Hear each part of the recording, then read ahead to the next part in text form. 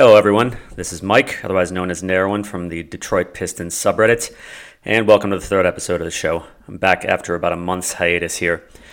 So this show, I'm going to start out by answering questions asked by some of you on the subreddit, and then just go on to discuss other team-related issues, some season reviews, and looking forward to this summer.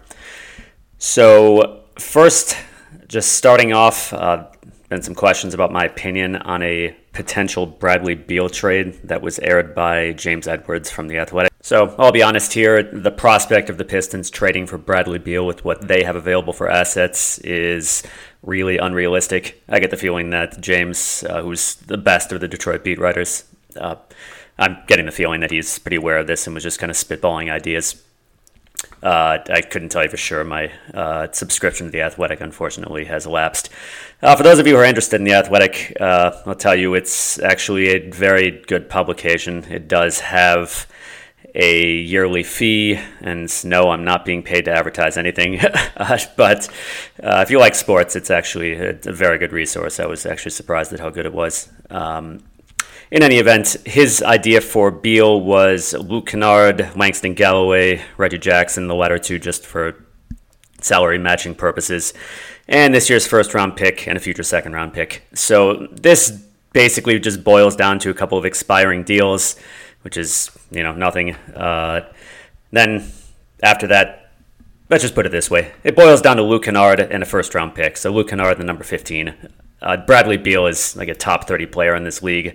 He's an excellent scorer, can score from anywhere, is great at creating his own offense, can facilitate for others as well, and can play acceptable, if certainly mediocre defense, but that's certainly less important.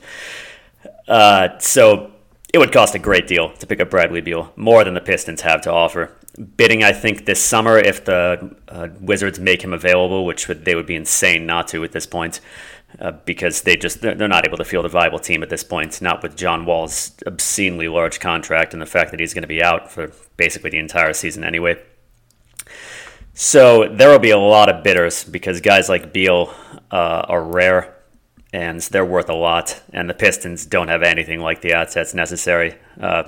As far as, going back to the offer, Luke Kennard and the number 15, because second-round picks, really something like 25% of second-round picks actually go on to have a real NBA career.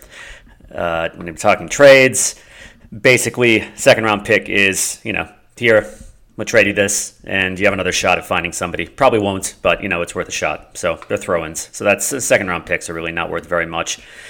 Now, if you get what the Bucks did, what the Pelicans did for Nikola Mirotic, which is 4 second-round picks from the Bucks, then that's a pretty good deal because you got a good shot at that point at getting an actual roster player out of the bargain. So, pardon me, for the Pistons, it would be Kennard and number 15. Number 15, of course, it's middle of the first round. You're likely to get a decent role player out of it, or maybe if you're lucky, a starter. Or maybe if you're obviously super, super lucky, you get a really good player. But, it's a decent draft pick, but not really worth a ton. And Kennard, again, I think he'll be good in this league, but I think it's very unlikely he'll be anything like star caliber. He should be a very solid shooter. And if the Pistons are lucky, maybe top out at something like a Lou Williams type, though highly unlikely. There are very few players who do what Lou Williams does as well as he does. As, a very high-volume, high-efficiency six-man off the bench. Maybe Luke can do that, something close to it, but again, I don't think his ceiling is as a star in this league. Unfortunately, it just boils down to athleticism, which is a big deal, and he doesn't really have it. He'll still be good, but difference between good and great. So that deal's really bad for the Wizards. So I really just don't see that happening. I was asked, who would I like to see the Pistons pick at 15? All I will say is a small forward. Unfortunately, for the purposes of this conversation, the draft is still really nebulous what the draft order is going to be. The mocks are really all over the place, and I don't think we'll really see it solidify until maybe after the Combine. Even then, this draft, could really surprise people what happens. Fortunately, there are a good number of small forwards out there. Who's actually going to be available when it comes to the Pistons is anyone's guess.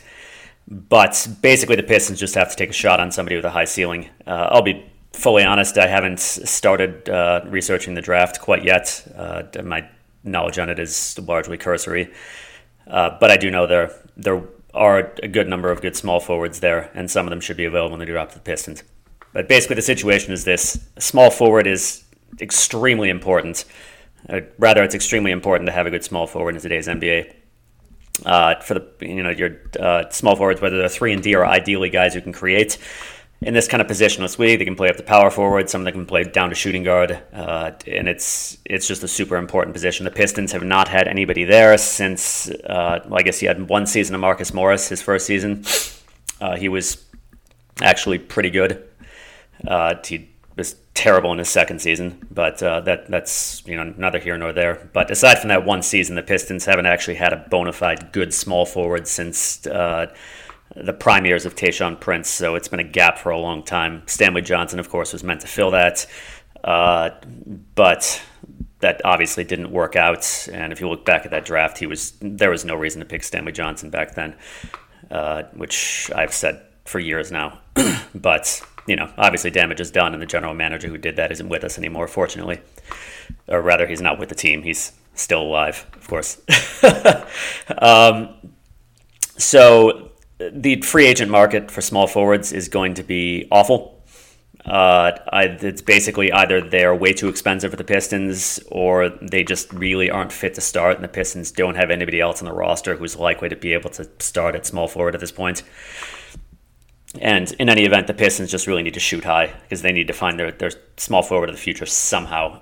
I mean, it could conceivably be taking a flyer on somebody in free agency, but you'd have to get real lucky. I mean, you could try to look at somebody like Kelly Oubre and hope he really improves, but even then, he might not be available for the mid-level exception. Who knows? So take a shot on a small forward, hope he can play in his first year. And it might have to be somebody who's risky, but it's basically what you have to go with, because there's no way for the Pistons to fill that hole this summer. Not viably anyway, not in the starting lineup, and you don't want a repeat of what happened last season. It's conceivable, probably unlikely, that the Pistons could bring back Reggie Bullock, who's been wanting to come back to Detroit.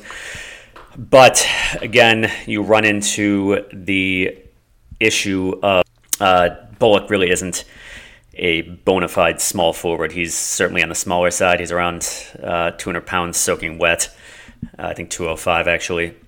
And also, he's not a guy who can create anything for you. You can't, he's entirely reliant on other players to create his offense for him, whether that be running around picks, taking shots off of handoffs, or whatever else. But he's not ideally placed to defend even opposing small forwards, many of whom are significantly larger than he is. And in cases like switches on the power forwards, which should happen pretty frequently for any small forward, forget about it. He has no chance of physically competing with them. It's possible he turns out to be the best option, and just because if the Pistons don't draft a small forward, or don't feel like that small forward they draft would be ready for the NBA, or at least ready to start. Hopefully be ready for the NBA in his first season, of course, but you never know. Then Bullock is an option, and honestly, if he's being open about wanting to come back to Detroit, and if he has done his homework or has heard the multitude of people talking about Detroit's salary cap situation, he probably knows that Detroit can't really pay very much money for him. And I know this is going on a tangent, but honestly, the Pistons could probably afford him at this point. He had a good 2017-2018 season. This last season, he had his typical, just terrible early season slump that did happen to him, all 4 years with the Pistons. And then he picked it up. He was pretty good, not quite as good as the year before, when I believe he was number 2 in the league in three-point percentage, but everybody with 5 or 6 attempts or higher. I don't know. I don't remember the exact statistics, so he wasn't quite as good. But then he went to the Lakers, and he was completely unremarkable. So his free agency stock probably isn't particularly high at this point. The mid-level exception is somewhere close to $9.5 million, I believe, so you could possibly be had for that. But again, not ideal, because Reggie Bullock is really more of a shooting guard by figure, just by how he's built and by how he plays. Also he's not particularly good at the defense altogether. So you can't really even call him the sort of 3-and-D type that people look for in small forwards if those aren't guys who can create. So, yeah, that's what I say. Draft a small forward. I really don't think there's any other position worth the Pistons looking at this point. Maybe if they, if a point guard really just shockingly drops out of, out of nowhere to number 15, then maybe take him for your point guard of the future, rather, because who knows, maybe Reggie Jackson really gets it back next year, and maybe he's finally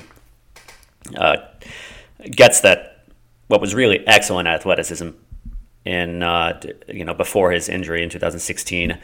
Because he was a very impressive athlete at that point. He could sky, he was real quick, and if he can get that back suddenly, which is technically possible, given that he has a full summer to rehab, then maybe the Pistons stick with him at a lower salary. You can't bank on that, but in any event, it's unlikely that the point guards who are going to go in this draft are going to go pretty high. So it's unlikely that's going to happen for the Pistons, and there is no reason for them to look at any other position. Center is set for at least the next 2 years, assuming they don't find they don't turn a trade for Drummond somehow. There are only maybe 2 or 3 centers even worth looking at, and that's if you think Ball is worthwhile, and I don't. But that's just, center is not something to think about at this point. And power forward, of course, Blake Griffin is only ever going to play power forward because he really can't play small ball center. So you've got your starting power forward for the next 3 seasons, and the Pistons can't really afford at this point to be drafting somebody on the basis of, you'll probably, just play backup. They kind of have to shoot for the moon at this point. And under no circumstances should they draft a shooting guard, even if it's the best player available. The Pistons are in the unfortunate position of probably not being able to be very good next season, but wanting to compete nonetheless. They're not really at all in the position, especially with, you've got Blake Griffin's window. They can't really say, okay, we'll just take best player available, even if he's a shooting guard, who we have about $2 billion of already, and then just hope he develops. No, you can't do that. I think that would be a very bad idea. So, I think even if a shooting guard drops to you, and you didn't expect him to be available, I think you just pretty much have to pass on him, because with all the guys in the system, Bruce Brown is, a shooting guard, again, by, he's just a native shooting guard. That's what he's always played. He's not ideal for small forward because he is on the smaller side. Kyrie Thomas, of course, at 6'4", or 6'3" and 3/4 in shoes, is not going to be playing much small forward. He's going to be playing primarily at shooting guard, probably not much point guard at all unless he improves his ball handling. Brown could technically play a little bit of point guard if he improves his handling and his shooting. You've got Mykhailiuk, who, again, is a shooting guard who probably plays some at small forward. Dwayne Casey has talked about him maybe playing some at point guard, but who knows. And then, of course, you're stuck with Galloway for at least this season. And Kennard, who knows where they'll play him. I'm of the opinion that he could play a point guard, a backup point guard, and they should put him in a sort of Lou Williams role. But it's possible they won't do that. And then he's a shooting guard too. And again, you can play him at small forward. He's going to get murdered on defense. It's not ideal.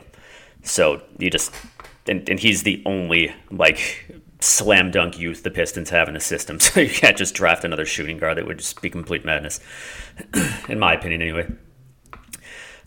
Moving on, and this overlaps a bit, draft/free agency. And Poster asks if I'm into speculation. Could I drop some realistic or wild trade ideas? Not really into speculation, unfortunately. Well, fortunately or unfortunately. Unfortunately for the purposes of this question. So when it comes to trade ideas, a couple things. First off, impossible to predict because sometimes a team will just, another team will just throw a Hail Mary. If not a Hail Mary, just you just get a really wacky decision out of another team, because as much as we would like to think, hey, we'd like to think this about our own general managers, though I think we know it from looking at other teams. Occasionally you have guys who are really, really bad at their jobs and just make stupid decisions. So, maybe the Pistons could capitalize on that, but that's never something to bank on. Like the Tobias Harris trade to Detroit. That wasn't, some sort of mastermind's, operation by the Pistons. That was the Magic. It was Rob Hennigan was general manager of the Magic, soon to be fired general manager of the Magic because he was out about 2 months later, making a horrible decision, like just an awful decision. And basically it's like, oh, okay, well, we have Aaron Gordon, and he's our power forward of the future, and so we just don't really have any space for Tobias Harris, who's this really up-and-coming, athletic, good all-around scorer on what amounted to a pretty good, and also front-loaded, which was helpful, contract. Actually, a really good contract based on the contracts that were given out in 2016 offseason. And he's like, okay, well, we just got to get rid of him. I'll just trade him for expirings. That was one of the dumbest trades in the last decade, easily. So that can happen. You just can't count on it. And the Pistons just don't really have much in the way of assets to swing trades. The way I look at it, the assets the Pistons have are current and future draft picks, of course. Ideally not trading those away because the Pistons, it's good to have promising youth on good contracts. It's not worth trading those away unless you're really, really getting a good bargain in a trade. Luke Kennard, of course, is an asset, one that the Pistons probably can't afford to lose. He's got 2 more years in a very affordable deal. But, also he's the biggest aspect of the youth movement in Detroit, and he could be pretty darn good pretty good. I'd say pretty darn good, but he'll be pretty good in this league if he develops as we all hope and as the organization hopes. Bruce Brown, throw in. He's got potential. Kyrie Thomas has potential. You got a lot of second-round picks who had a ton of potential and ended up playing in Europe because they couldn't cut it in the NBA. Those guys don't have any trade value. Same with Mykhailiuk. Again, when I say don't have any, they have minimal trade value. They're not going to play a significant role in a trade for a good player unless somebody from unless a general manager from another organization just really likes them. And I don't think that's it's possible, really not very likely. And beyond that, the Pistons don't really have much of anything as far as trade assets go. Griffin, they could probably swing to another team, but that's kind of out of the question at this point. It's not really even worth talking about. Reggie Jackson, of course, nobody's likely to want at that salary. I know he's an expiring deal, but you got to be able to fit people in under the cap. Also, he's just not really a very attractive commodity, and also the Pistons would have to get a point guard back. That's unlikely to happen. You have John Wooler and Langston Galloway, of course. Wooler's in a terrible contract. Galloway's in a bad contract. Just for the record, because I've seen a lot of talk about this, expiring deals are not inherently valuable. Other teams don't look at them and say, oh boy, an expiring deal, I want to trade assets for that, because that's just not the case. Where expiring contracts are valuable is, number one, if you want to take back a bad contract from somebody else, and maybe they'll throw in some assets on top of that. That's one place in which expiring contracts are good. It allows them to get out of a bad contract for which they'll pay. And beyond that, maybe when it comes to the trade deadline, things can be different. In the offseason, it's extremely rare you'll see somebody trade a player just for expirings. I cannot think of that, a case of that in the recent past. The only time I've seen a team just actively say, okay, we'll trade such and such for an expiring contract was for Brendan Haywood back in 2015, and that's because his deal was non-guaranteed. So they're basically trading for cap space. And they got a trade exception out of that. I think the Cavaliers did it. I can't remember in particular. But when it comes to trade deadline, it's a different story. You have teams saying, okay, well, this current roster isn't working, time to rebuild, and cool, maybe we, in that case, it's like, great, we can trade away this contract we don't want. It might not be a bad contract, but it's just we want to get rid of this relatively pricey player who's on a multi-year deal. And okay, so in return, we'll take expiring deals and, a modest payment on top of that. Or if it's a really good player, then, on a high salary, then cool, those expiring deals let you match that salary or come close to it, as close as you need to. So that's where expiring deals are useful. This summer, expiring deals are not going to be very useful unless a team just has you're not going to get you a player, through use of your expiring contracts this summer. Very unlikely. And it's just going back to what I said. The point of this is that they're not inherently valuable. And in the offseason, even if the Pistons find some way to use them, it'll just be because they're available to help with salary matching, not because other teams are going to jump at the chance to take on expiring deals. So I would say Bluer, of course, is going nowhere. It's just a horrible contract. There's only 1 year left on it, fortunately, but obviously nobody's going to be interested in that contract straight up over the summer. Galloway, it's conceivable the Pistons could trade him for another suboptimal contract at a position they need more help with, such as, possibly backup center. Though here's the thing with backup center, and I'll just say this, I'll repeat it when I come to free agent stuff, but it's hard to tell what the Pistons are going to do with Thon Maker. I mean, they traded for this guy. He doesn't really fit at power forward. He's just not built for it. He was drafted as a center. He played all of his minutes pretty much for the Bucks at center. So the Pistons traded for him. It's like, okay, well, what the hell are you going to do with him? Are you really looking for another backup center? Where's Thon Maker fitting into this? So who knows? It's tough to say with that. But who knows? Maybe they can trade Galloway for somebody else on a single or multi-year deal at a position that just, the Pistons need help at. So obviously there's the two most notorious contracts out of the way. Drummond, I know a lot of people want him gone. It's going to be tough to trade Drummond because he is very overpaid. Even when he's playing at his best, he's pretty overpaid. I mean, he doesn't play at his best very much. He had a period of doing so this season, that coincided with the Pistons having that hot stretch. We can say it with proviso. Yes, largely it was against very bad teams, but and also it spawned the narrative that Drummond carried the team in the second half of the season. That wasn't really true. His hot stretch coincided with the Pistons, particularly Kennard, Galloway, and Jackson, and ultimately Ellington as well, just shooting an unsustainable percentage from three. Maybe for Luke, 42% is possible, but for Jackson, close to 50%. For Galloway, 47%. It just all happened at once, and Drummond did really well during that period. Give him credit. He was doing what was necessary in order for him to have the maximum positive impact, which is, number one, work hard at all times. Number two, play within himself, within his talents, and not try to do stuff he's bad at. Number three, play within his role, which is basically the same as number two. And number four, play a team game, which I guess goes within, playing within himself and playing within his role.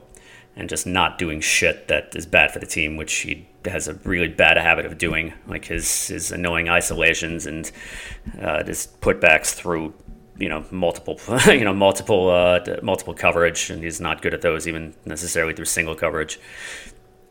So and then he regressed along with the rest of the team down the stretch when the Pistons almost flamed out of the playoffs altogether.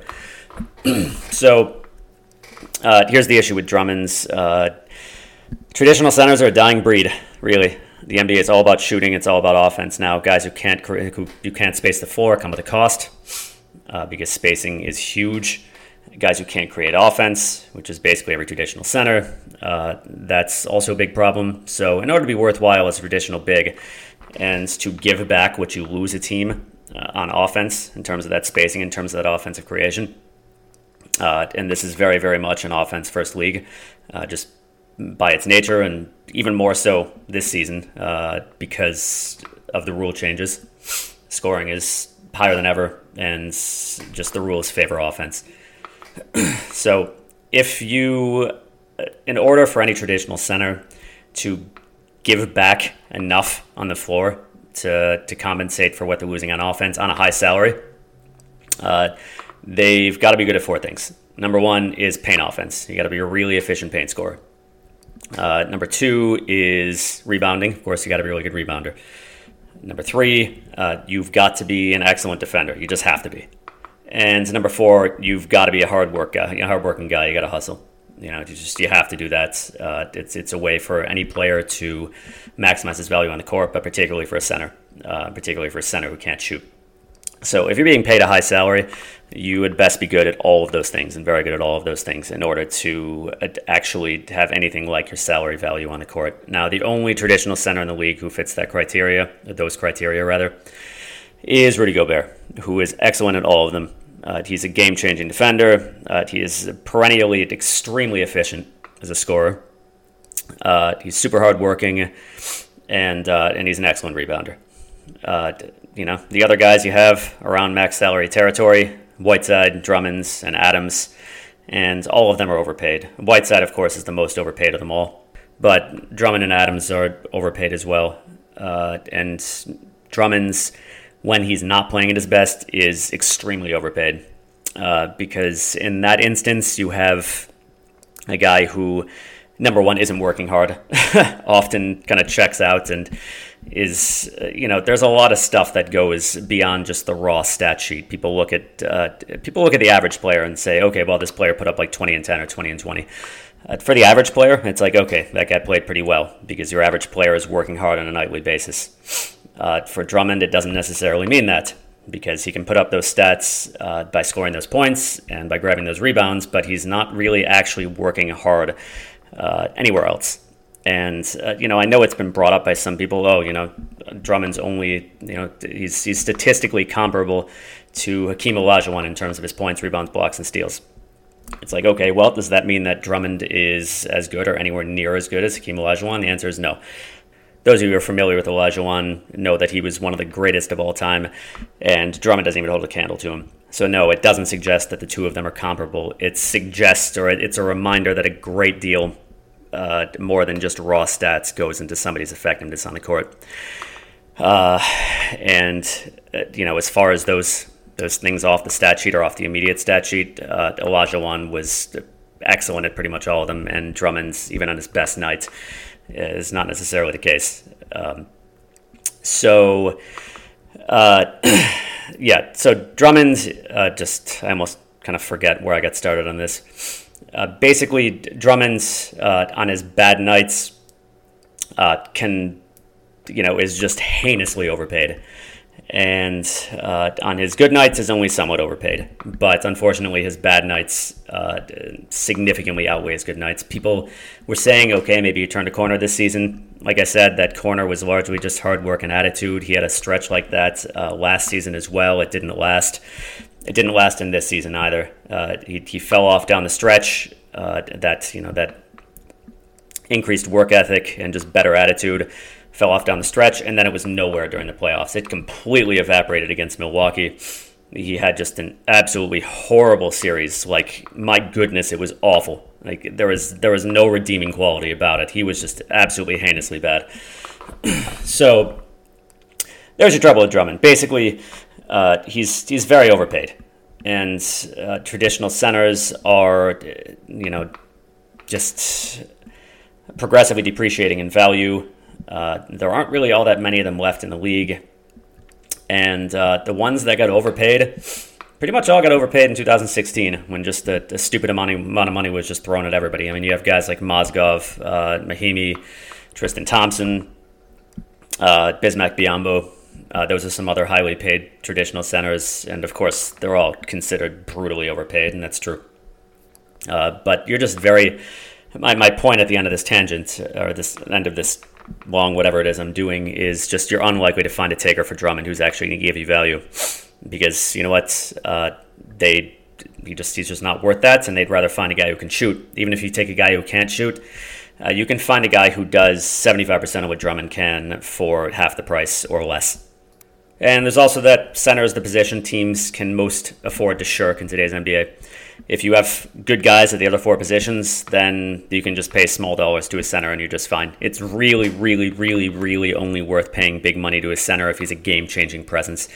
And aside from Gobert, traditional bigs just can't do that anymore. Your game-changing presences, you're talking, it's pretty much guys who can change the game on offense.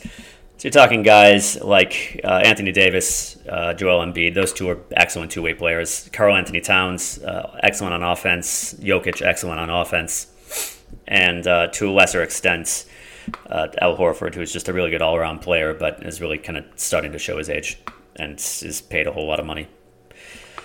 So, unlikely to move Drummond, unless, as noted, you get very, strange thinking GM from another team who just decides he really wants him, but I can't think of anybody who would fit that bill.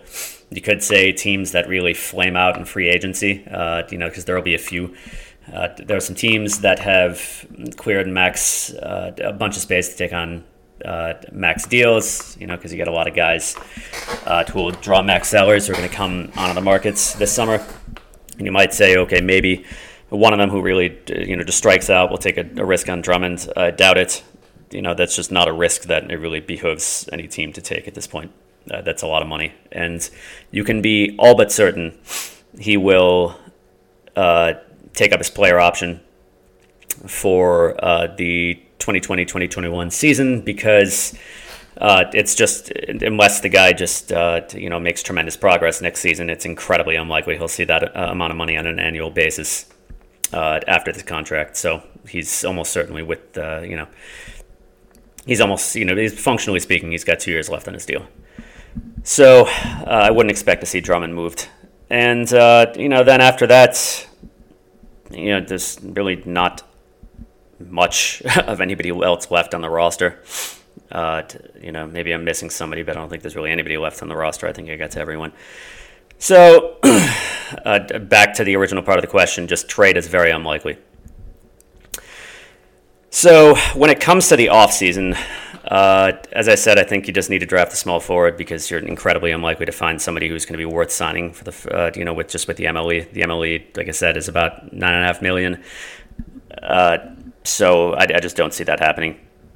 So you just kind of have to take a shot on a small forward on the draft. When it comes to point guard, it gets more interesting. Like I said, I think Luke Kennard could do it. I think 100% you let Ish Smith go.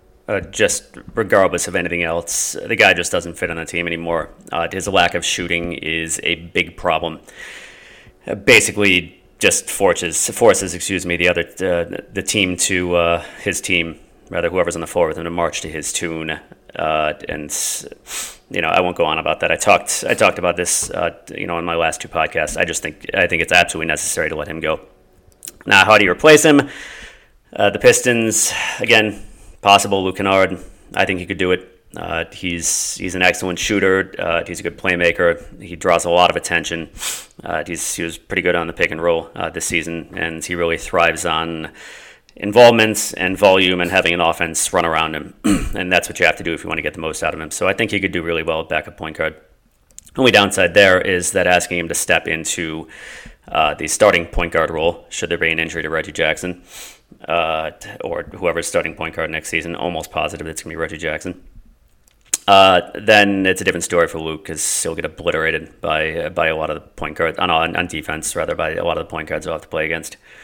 That's just the defensive issue is just another compelling reason to keep him on the bench because Luke, just by nature of what's not very good athleticism and a very small wingspan, is probably always going to struggle on defense. So he's an option.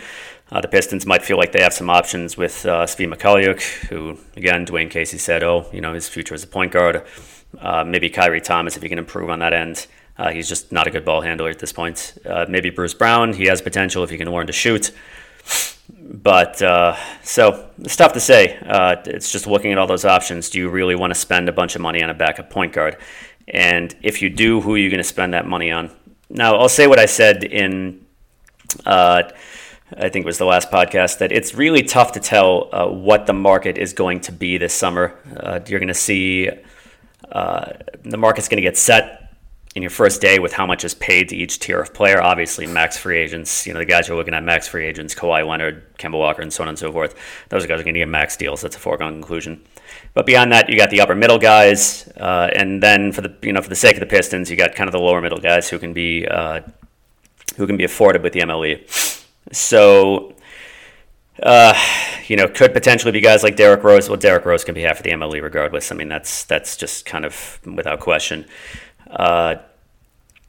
Guys, are you going to be able to get a guy like Patrick Beverley with the MLE? Maybe. Would he come to Detroit? That's a different story. I know there'll be other teams really bidding for him, and probably the Clippers will try to keep him. Will Darren Collison be available or be keepable for the MLE? Who knows? Or be gettable rather for the MLE? Who knows? Doubt he'll leave Indiana.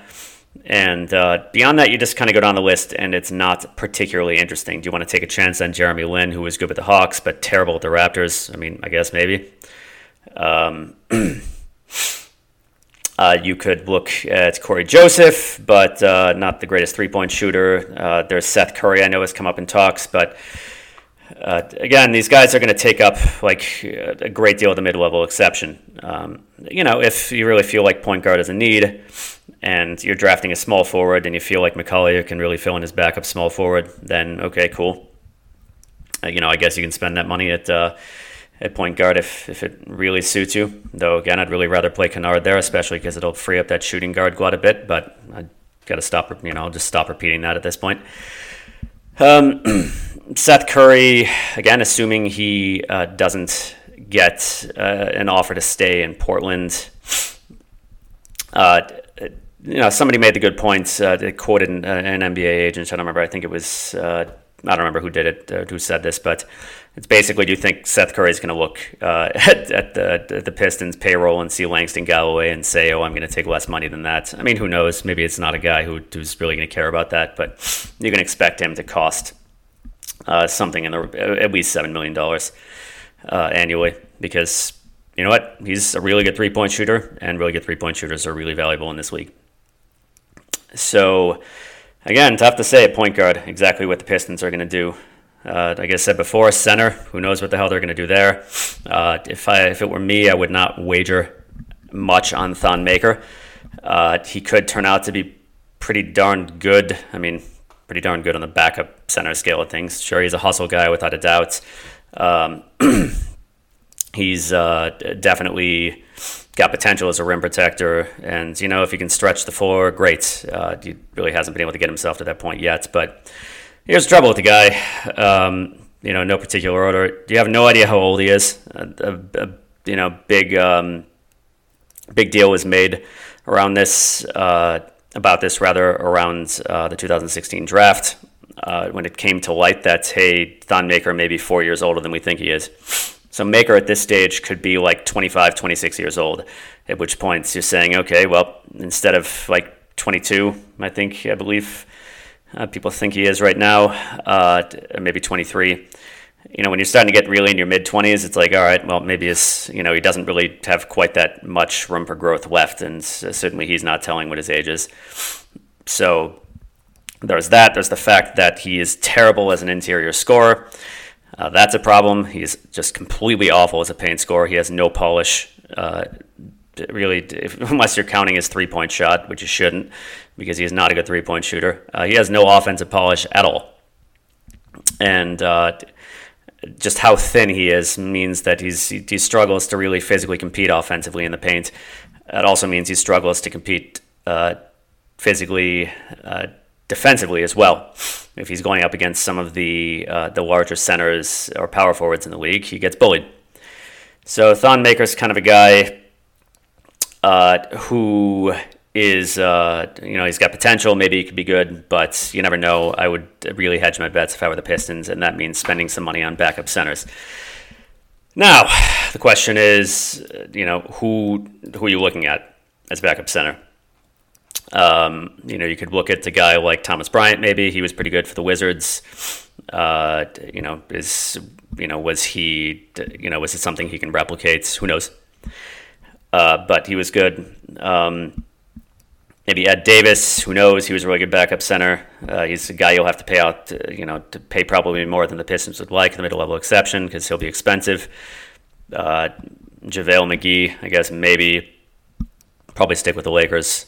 After all, they did trade away Ivica Zubac to make him happy, by all accounts. And Dwayne Dedmon, maybe. I mean, that would be great. He'd be a really good fit with Blake. But again, who knows how much he'll cost. I mean, he's the ideal fit with Griffin, actually. Griffin needs a center alongside him who can stretch the floor and protect the rim. Because, that gives one extra guy for Griffin to pass to when he's in the post. Excuse the sniffles, sorry, it's allergy season. So it gives Griffin one extra guy to pass to, and also Griffin's a really bad rim protector, so having a guy who can do that is really nice. The issue, one issue of the fit between him and Drummond is that Drummond's presence around the basket means one more defender in the paint for Griffin to deal with, and one less guy around the perimeter for Griffin to pass to. And, that's one issue, is that's really the kind of center Griffin needs is going to need to be, able to, for ideal for him, is going to need to stretch the floor. And that's kind of the new archetype for centers, that they'll be able to stretch the floor and defend the rim. But it's not really super easy to find a guy on the market who can do that right now. But those are centers of the future, guys who can do that. And then finally, on to backup power forward. Now, this is a need that I think people are really understating, and that's because the Pistons got such great health to Blake Griffin last season. He played 75 games. It's the most he's played in 5 seasons, and only 4 of those were actually absences due to injury. 3 of them were due to load management, and honestly, those probably could have been avoided if Dwayne Casey had not relied on him quite so much. Unfortunately, a lot of his offense was here. Blake, take the ball and do something, didn't do something good with it. And a lot of the time, that meant Griffin making things happen in the post and taking quite a bit of a beating. Also, Casey played him a lot of unnecessary minutes in games that were already won or already lost. But I digress. The Pistons shouldn't bank on Griffin being that healthy. You should never bank on any starter being that healthy, but particularly a guy like Griffin who's got pre-existing injury issues. So you really got to look at a backup power forward who can fill in either when Griffin is out due to injury or when he just needs a rest. So a few guys to look at. Number 1 is Anthony Tolliver, of course. Every Pistons fan knows Anthony Tolliver. He's a fan favorite, for good reason. Super hard worker. He can stretch the floor. He's a solid defender. In his last season in Detroit, he also developed a little bit of a drive game. And he left Detroit last summer because the Pistons just didn't want to pay him what he was looking for. They really needed to. They chose to, and I think this was a good idea. Look at depth at small forward because they were concerned about Stanley Johnson's ability to fill that. It turned out to be accurate. Unfortunately, they signed the guy they signed, was Glenn Robinson, didn't pan out either. But in any event, Tolliver went over there for about, I think, $5.5 million for the season.